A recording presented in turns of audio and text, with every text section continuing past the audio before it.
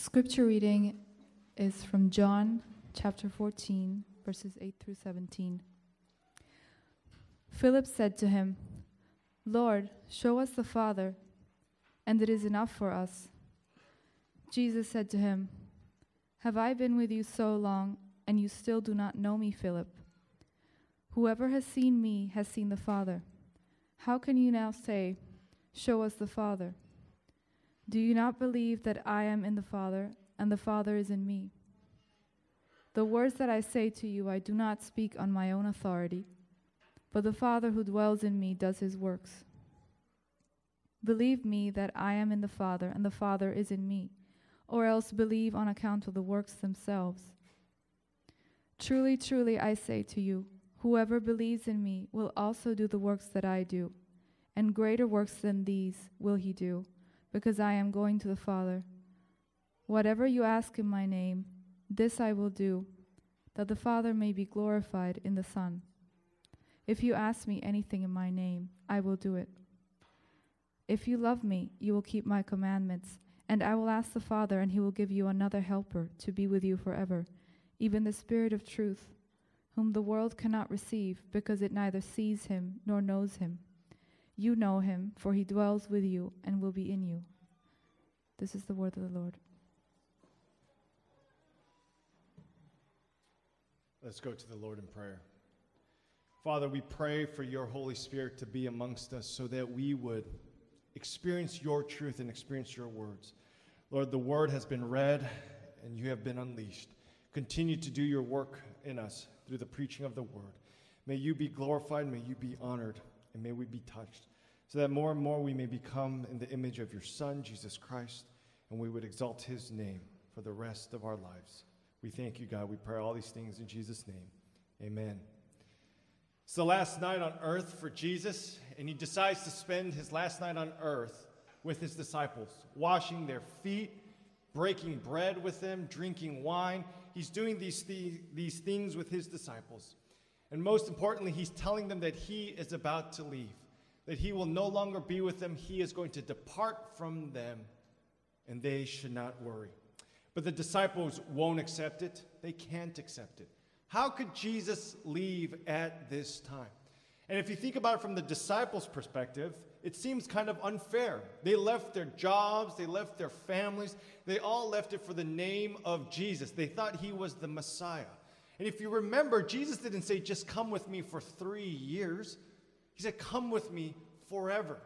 And so this was their impression, but yet here they were on this final night, and Jesus was telling them, I'm willingly going to give up my life. And so we can understand with the disciples that they would feel a sense of confusion, hurt, abandonment. Jesus, where are you going? We cannot do this without you.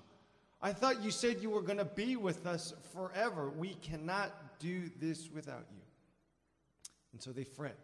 And in chapter 14, Jesus delivers these words to give them comfort. And it applies to us today because Jesus is not here with us today. And many of us have left our homes, left our families to follow Jesus, and he's not here. And we sometimes feel that confusion, that feeling lost, not knowing what to do.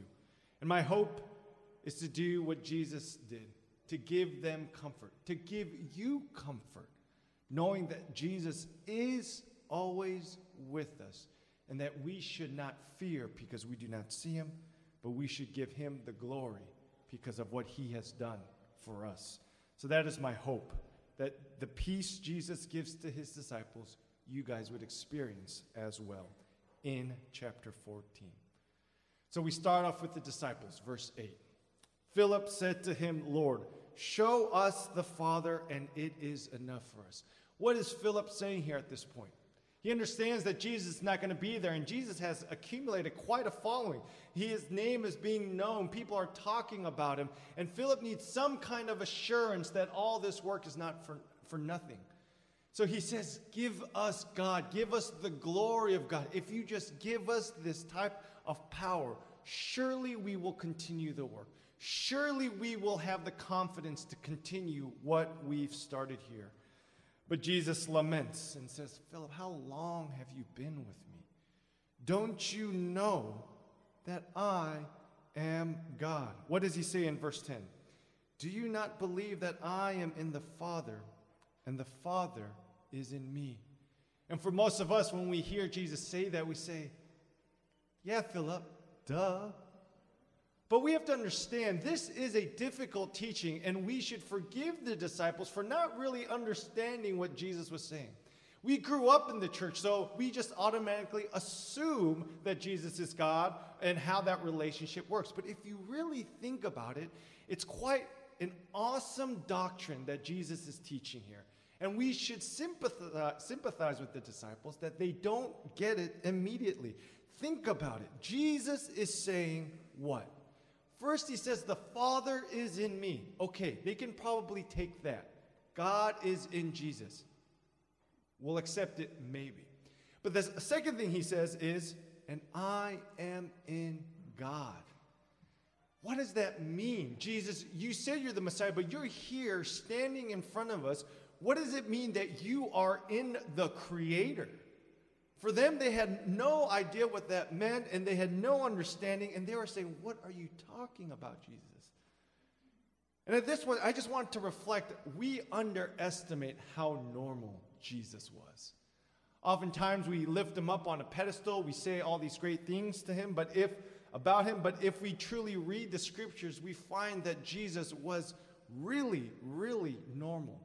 He did not stand out amidst the crowd. He wasn't the tallest. He wasn't the most popular. He was a normal person. And how do we know this? Mark chapter 6, Jesus returns to his hometown and starts beginning to preach about the kingdom of God. And says, if you believe, your sins will be forgiven. And the crowd says, isn't that Jesus? Hey, Jesus, what's up? Come down. What are you doing preaching and talking up there? They said, isn't that the son of Mary and Joseph? Oh, that's James's brother. I don't know what he's doing. And what does it say in Mark 6? No one believed. He went out there and he preached the good news, and no one believed in him. It was a failed evangelistic attempt by Jesus himself. And it's because he was that normal. So when Jesus says, I am in the Father, the disciples are not sure what to make of it. I mean, they've spent 3 years with him. They've seen him eat. They've seen him nap. They've seen him be happy, get angry.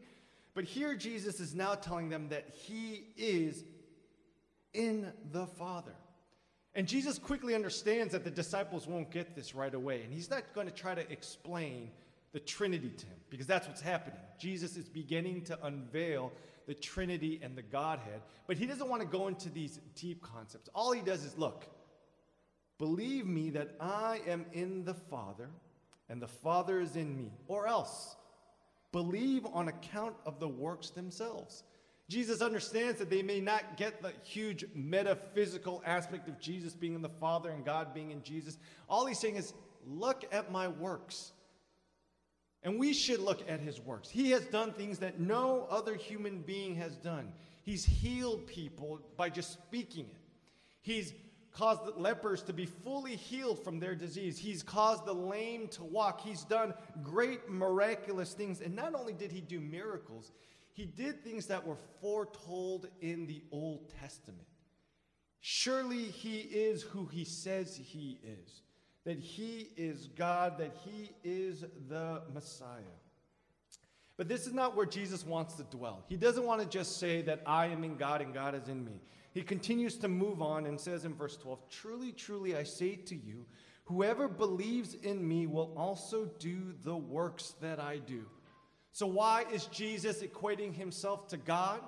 Because he's saying the works that I do, it shows my intimacy with God. And then he goes down to say, the works that you guys are going to do is the work that I did. And he's trying to build that bridge. He says, don't be afraid. I am going to be with you till the end. Do not be afraid that I am dying. I am going to be with you till the very end. And then he throws in this amazing statement and says this, verse 12 still. And greater works than these will he do, because I am going to the Father. Essentially, Jesus says, my disciples, you guys will actually do greater works than me. And this is supposed to be provocative. And if you're like me, your mind goes off into different places and you think, does he mean we're going to levitate? Are we going to be able to transport? Jesus, what do you mean that we're going to do greater works than you? Jesus, you seem to be doing some pretty good stuff. So the question comes, are our works going to be qualitatively better than Jesus's, or are they going to be quantitatively? Meaning this, are we just going to be, because Jesus only ministered in Israel, is it that his disciples are going to spread this message throughout the world, or are we actually going to do better works than Jesus? And it's an interesting question. And before I go and answer that, we have to define what works are. When Jesus talks about works, what type of works is he talking about? And the Apostle John is pretty consistent throughout the whole book about how he defines works. And it comes most clearly in John chapter 6, verse 28. This is what he says. Then they said to him, "What must we do to be doing the works of God?" And Jesus answered them, "This is the work of God, that you believe in him whom he has sent." So what is the work of God? Believing in Jesus. Now, Jesus did a pretty good job in making people believe in him, right? So it's still hard to comprehend. How are we going to do a better job than Jesus? Because Jesus, you're the great evangelist. You know yourself better than anybody. You are the incarnate second person of the Trinity, and when you speak, people listen. How is it that a group of bumbling disciples and people who are sinners, how are they going to evangelize more than you? And then we have to remember when Jesus is talking. Jesus is talking before his death. He's talking before the resurrection, and he's actually talking before his ascension. All those three things must take place in order for his disciple to do the great works. If we go quickly back to verse 12, it says this, "And greater works than these will he do." And he says, because. He gives the rationale of why his disciples will do greater works than him. He says, because I am going to the Father. Now, what is significant about Jesus going to the Father? The ascension is a very important doctrine because Jesus' ascension to the Father begins a new era for the whole world. When Jesus goes to the Father, he sends down a helper. Verse 16, "And I will ask the Father, and he will give you another helper to be with you forever." Now, it says helper there, but there's so many words. People can't agree how to translate that word. It can mean paraclete. It can mean counselor, intercessor. It has all these words, definitions of this word. And all it is pointed to is the Holy Spirit. Jesus will send the Holy Spirit to usher in a new age in which these works will be far greater than the works that he is doing. Remember Jesus' ministry. Even when he called people to faith, the most that would happen is the blind could see. Even the great miracle of Lazarus, he would raise Lazarus from the dead. But what happened to Lazarus eventually a couple of years later? He died. So even with Jesus' words, it is not until the Holy Spirit is unleashed onto the world do people go from the realm of darkness into the realm of light. This is what the Holy Spirit does. He is sent here to earth to ensure that God's disciples, that Jesus' disciples, would be forever with Jesus in all eternity. And how does he do that? He dwells inside each and every one of us. The Holy Spirit dwells in all of you. All who call Jesus Lord and Savior, the Spirit dwells in you. Now, some people will say, I've been a Christian my whole life. I don't feel the Holy Spirit. How do I know that the Holy Spirit is dwelling inside of me? And that's a valid question. And here's what Jesus says. How do you know that the Holy Spirit is inside of you? you believe that Jesus is the Christ. You believe that Jesus is Lord. The only reason you believe in that significant truth is because the Spirit dwells inside of you. Now, I know most people will say, I'm not satisfied with that explanation. And I feel that tension, right? Because I want to see more. I want to hear God's voice. I want to see the big miracles happen. I want to see God's glory. We come full circle and we're much like Philip, who has Jesus right in front of him, and yet he's asking for something more. But Jesus says, no, you have to understand, the only reason you believe that I am Lord and Savior is because the Holy Spirit dwells inside of you. And people are like, no, but I'm Christian because I grew up Christian. And I'm not satisfied with that. Personally, I'm not satisfied with that anymore. There are many things my parents believe in that I think I just don't believe in it. If my parents came up to me and says, Jeffrey, we love you. And I said, I love you too. And he says, Santa Claus is real. I would say, no, he's not. And there's other things that he believes. My dad is convinced that he was born of this upper class in Korean society, and he tells us every night that he was born on this upper class. I don't believe him. And I love him. And there's many things my parents tell me that they're passionate about, but they don't believe it. I believe in Jesus because the Holy Spirit dwells inside me. It is nothing short of a miracle when our children and our grandchildren become Christian. We would like to think that our parenting or that our family name is the one that ensured the faith, but that's not true. It's simply that the Holy Spirit dwells inside of them. And that is why they believe. Now, many people believe when they go out and evangelize that they have to become smarter or they have to do all these things. And this is where, again, I have to reemphasize. It's the Holy Spirit that resides in you that gives you a chance at evangelism. Most people, when they think about evangelism, they think about a great apologetics person.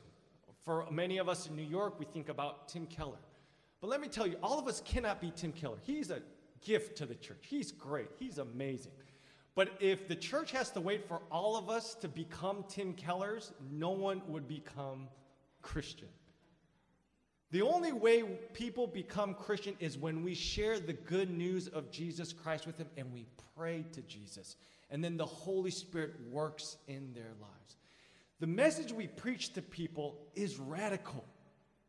We believe in a man from the Middle East 2,000 years ago who was born and raised, and he's part of a Trinity.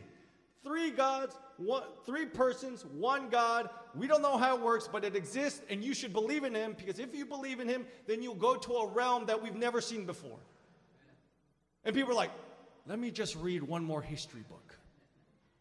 That's not the case. Jesus says, if you want people to believe, call upon my name. Now, should you study? Yes, absolutely. You should do all those things. But the power of conversion, the power to make the gospel convincing is by the Holy Spirit. He is the person that was given to us. And that is why we do greater works than Jesus before he died and resurrected. Because when we tell people about the gospel and then through a miraculous event they believe in it, this person has been ushered from the realm of darkness into the realm of light. That is not our knowledge. That is not us convincing them or putting them in some logical chokehold. It is us believing that the Holy Spirit actually works and is still working today. And that is why we give him all the glory. But that is also why Jesus said, you will do greater works than I, because I have gone to the Father. Today we sang a lot about the Holy Spirit, and today is Pentecost Sunday. And as Presbyterians, we often forget to think about the Holy Spirit to our detriment. But here I hope that we can be reminded that the Holy Spirit is absolutely essential to our faith. And that for you, for those of you who may feel that the Holy Spirit is not in you, I can tell you this, he has not left. We have simply forgotten that he resides in us. And the hope for us is that we would pray and call upon Jesus' name, and that the Holy Spirit would be activated in us, so that we could see Jesus more clearly and do the great works Jesus has called all of us to do, and that is to spread his name to the whole world and give him all the glory. Pray with me. Dear Heavenly Father, I pray for us as a church. Starting with me, we often rely on different types of power, whether it's money or intellect, to bring forth the gospel. Yet here in chapter 14, you remind us that it is the triune God who does the work. May we learn to trust in you. May each and every one of us unleash the Spirit that is in us, so that we could do the greater works that you have called us to do, and that is to go forth into all the world and proclaim your name, so that everyone may call upon the name of the Lord and believe that you have come and died for your people, so that we could be with you forever. Father, give us this faith, give us this vision, and give us this hope, so that we continue to do the great works of the gospel. We pray all these things in Jesus' name. Amen.